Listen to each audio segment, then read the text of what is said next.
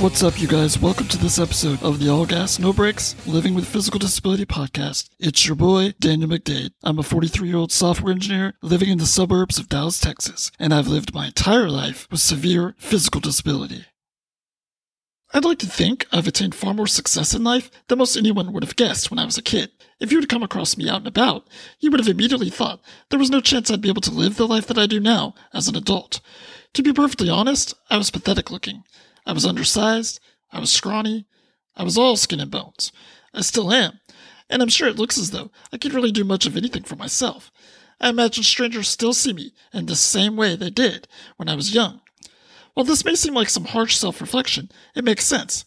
As a general rule, society tends to put very low expectations on individuals with disability. The more severe the disability, the lower the expectations. This is true for both the physically disabled as well as those with an intellectual disability. This is obviously born out of a long-standing societal perspective on disability. But what are the origins of this perspective? I'm a firm believer that a person cannot truly move forward in life until they have a good understanding of their past. This last point is the basis of the next two episodes, aptly named Tap the Brakes. As I began my research, I came across a famous Winston Churchill quote: "Success is not final, failure is not fatal. It is the courage to continue that counts." You could easily say this quote encapsulates my life to a T. I'd like to think this Churchill quote could also easily be said about all of those disabled individuals who have faced a life full of unique challenges, just as I have. Let's pretend I had been born during the earliest days of prehistory. At this point in time, people lived very basic lives. Their daily routines primarily consisted of nothing more than pure, unadulterated survival. You hunted. You gathered. You tried to confront or outrun whatever threat was chasing you. Imagine two slope-headed, slack-jawed, buck-toothed cave parents, excited to see their cave family expanded by one. We will call them Kurt and Karen. Kurt and Karen had great affection for one another, so one night, Kurt drags Karen into their cave. 9 months later, Karen is struggling in a final battle to get this cave baby out. After hours and hours of intense labor, they welcome their precious little cave baby into the world. But there's only one problem. Their little one looks as though he's already been maimed by a woolly mammoth. His arms, his legs, and even his hands don't appear to work right. They exchange some blank stares at one another, letting out some confused grunts in an attempt to wrap their feeble brains around their current plight. What assignment of value do you think they would have placed on this life? My life. After all, their entire existence was spent just trying to survive. And now, you've got a baby who can't hunt, who can't gather, and who won't be able to fight or outrun threats, no matter how long he lives. Do you honestly think they'd simply drag this little abomination around? It's not hard to imagine. I would have either been quickly sent to the afterlife with the aid of a huge rock, or worse, I would have been abandoned in the woods to die a very painful death. While I do think this silly little hypothetical would represent a possible scenario, there is now plenty of evidence that suggests our prehistoric ancestors exhibited more care and compassion towards their disabled than we might have thought. 45,000-year-old skeletal remains discovered in 1957 along the Turkish-Iraqi border point to a much kinder, gentler Neanderthal. Among the remains at this burial site in the Shanidar Cave was a male, believed to have lived to around the age of 40 to 50 years old. This fact alone is noteworthy, since most adults during this period died at early ages, for obvious reasons. What made this discovery truly fascinating, however, was that it was clear upon examination that this adult male had lived a large portion of his life with severe physical disability. There was evidence of blindness, deafness, and limb damage. The right arm was amputated at the elbow, and there was extensive injury to the lower leg. It's obviously impossible to determine exactly when the limb damage occurred. Did he survive an attack from an animal as a younger man? Did he become disabled during a domestic dispute with his own Karen? We can't answer those questions with any certainty, but for this guy to have lived to this old age with these limitations shows that these once thought of primitives were capable of true compassion toward their disabled. 7,500-year-old remains discovered in Florida point to a 15-year-old who showed some signs of spina bifida. As a burial site in northern Vietnam, the 4,000-year-old remains of a young male showed severe paralysis that would have happened pre-adolescence. The remains found in Italy of a 4,000-year-old female showed signs of polio. She lived to be around 15 years old. She was clearly well cared for, given that her teeth rotted from cavities caused by the sweet dates her caretakers continually fed her. In each of these cases, there is almost no chance any of these people could have lived, much less survived, without the support of loved ones. There is no clear-cut evidence of congenital disability in any of these archaeological findings. Even the 15-year-old who showed signs of spina bifida is inconclusive. As such, it's impossible to know if Kurt and Karen would have given me a quick death, or left me to die in the woods, or possibly even tried to raise me the best that they could. I think we can safely assume someone with my condition would not even have survived birth. The infant mortality rate was certainly very high during these times, and we can only assume the infant mortality rate would have been even higher, if not close to 100%, for someone in my situation. Even when I was born in 1978, they had to go in and extract me from my own mother. I had somehow flipped myself around in the womb and was attempting to exit feet first.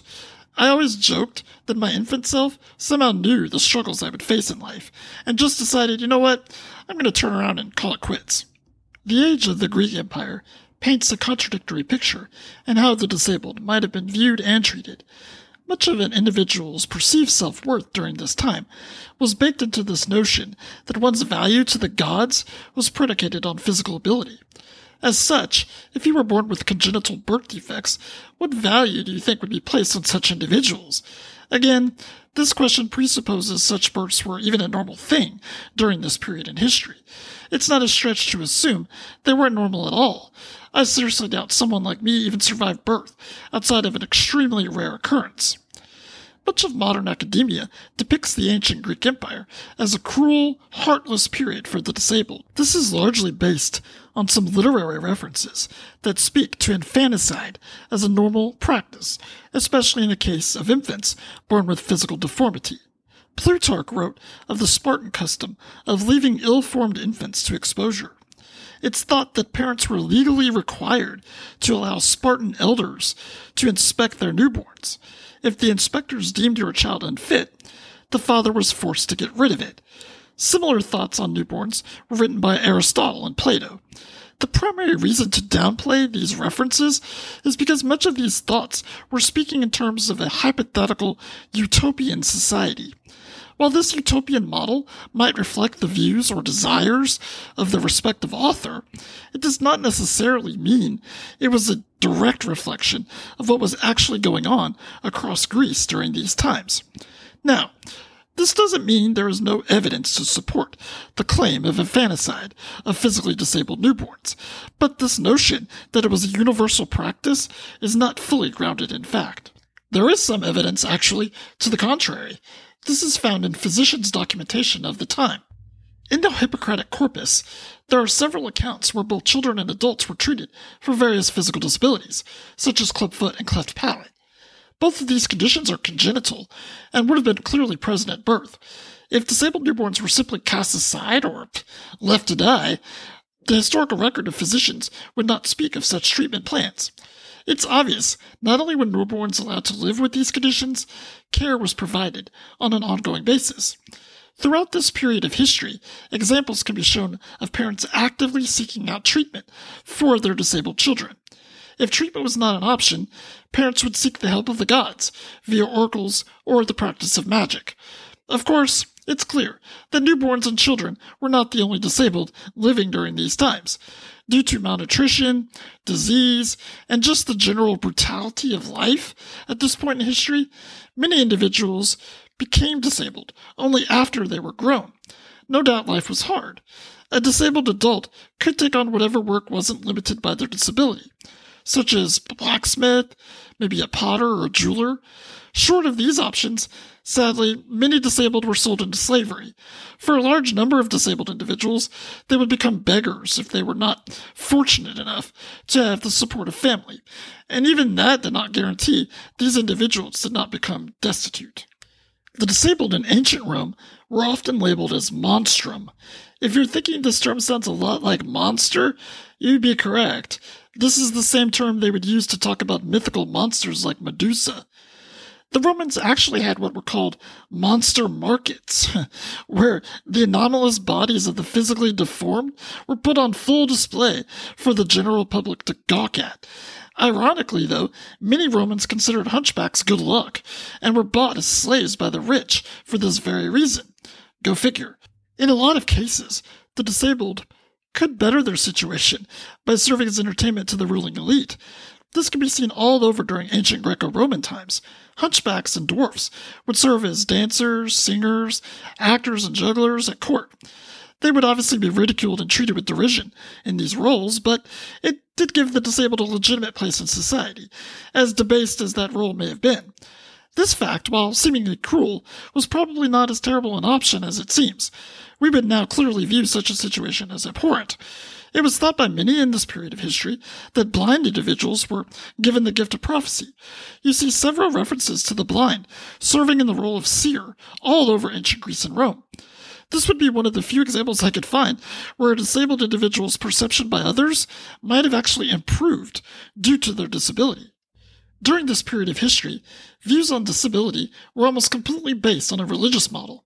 For most, being born with some type of disability, or becoming disabled later in life, was seen as a sign of disfavor from the gods.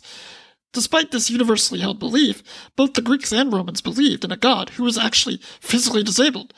The Greeks called him Hephaestus. The same god was known as Vulcan to the Romans. He was the god of fire. He was a blacksmith who walked with a cane in many of the depictions. There is some debate whether his disability was congenital at birth or occurred after birth, but in any case, he is referred to as the only ugly god among all of the perfect immortals. If that doesn't succinctly capture Greco-Roman views on disability, I don't know what does. Even their disabled god was considered ugly. Despite being considered ugly, this god does play a big role in mythology. The Greek version is said to have forged Achilles' armor and created Cupid's arrows. Viewing disability purely through a religious lens probably also feeds the long-held belief that infanticide was a common practice.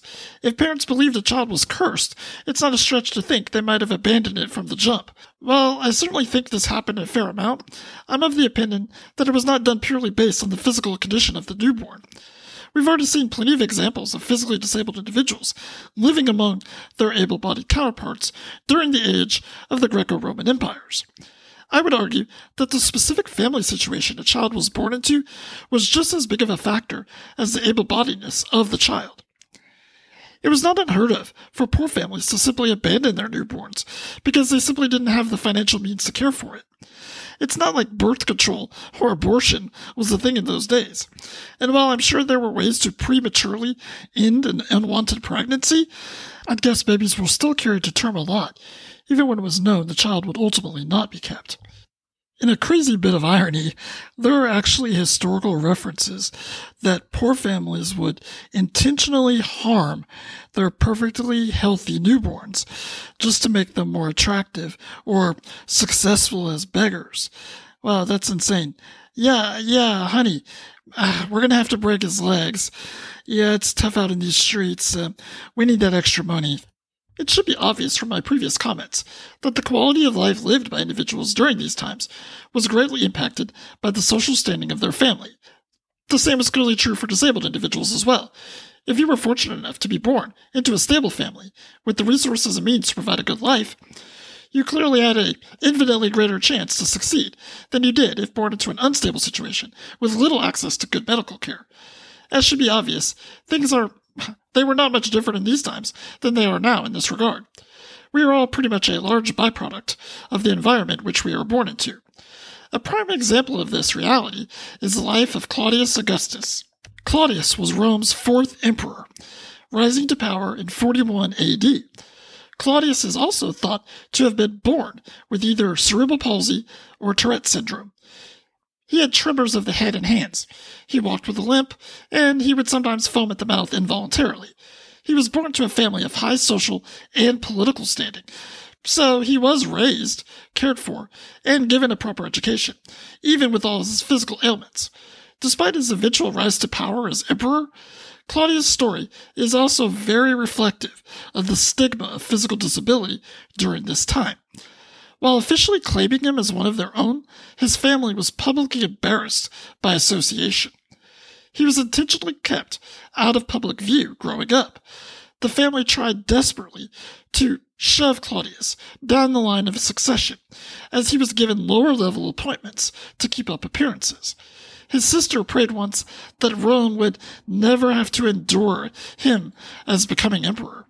His young nephew Caligula, who himself would become the third Roman emperor, would make fun of him publicly and would encourage guests to pelt Claudius with food when he would fall asleep at dinner parties. His own mother, get this, his own mother once said he was a monstrosity of a human being, one that nature began and never finished. Yikes. It's also said that Claudius was very unlucky at love during his life. He was married 4 different times before his eventual death in 54 AD. With mommy issues like that, it's not hard to see why. At least she didn't sell him into slavery, right? It's a thought that Claudius was extremely clever, actually, and wanted others to think his physical disabilities also made him dim-witted. He used this as a way to disarm his political opponents into thinking he was mentally weak, whereby giving him a tactical advantage. In the interest of full disclosure, I may have employed this strategy once or several hundred times during my life. I know this probably makes me seem like a horrible person, but people are going to see it here what they want to see it here. In a lot of cases, it's just easier to let the ignorant continue to be ignorant. Based on this claim of mind games, I have to agree or imagine that Claudius felt the same way. It's stating the obvious, but people living in this period of history didn't enjoy all the conveniences we do now. There was no technology to make life easier. Most of a person's life was spent performing backbreaking work, unless you were super wealthy and could afford slaves to do everything for you. That fact held true for all individuals, so one can only imagine the difficulty trying to live a life with physical disability throughout all of this period of history. Well, we've come to the end of this episode of the All Gas No Breaks Living with Physical Disability podcast. If you like the podcast and want to hear more, please subscribe to us on your favorite podcast app. Also, please reach out to us on all social media channels, Facebook, Twitter, and Instagram. If you get a chance, please rate and review the podcast, as it helps us grow. Until next time, this is Daniel McDade signing off. Keep the hammer down and never stop moving forward. Thanks for listening and have a great day.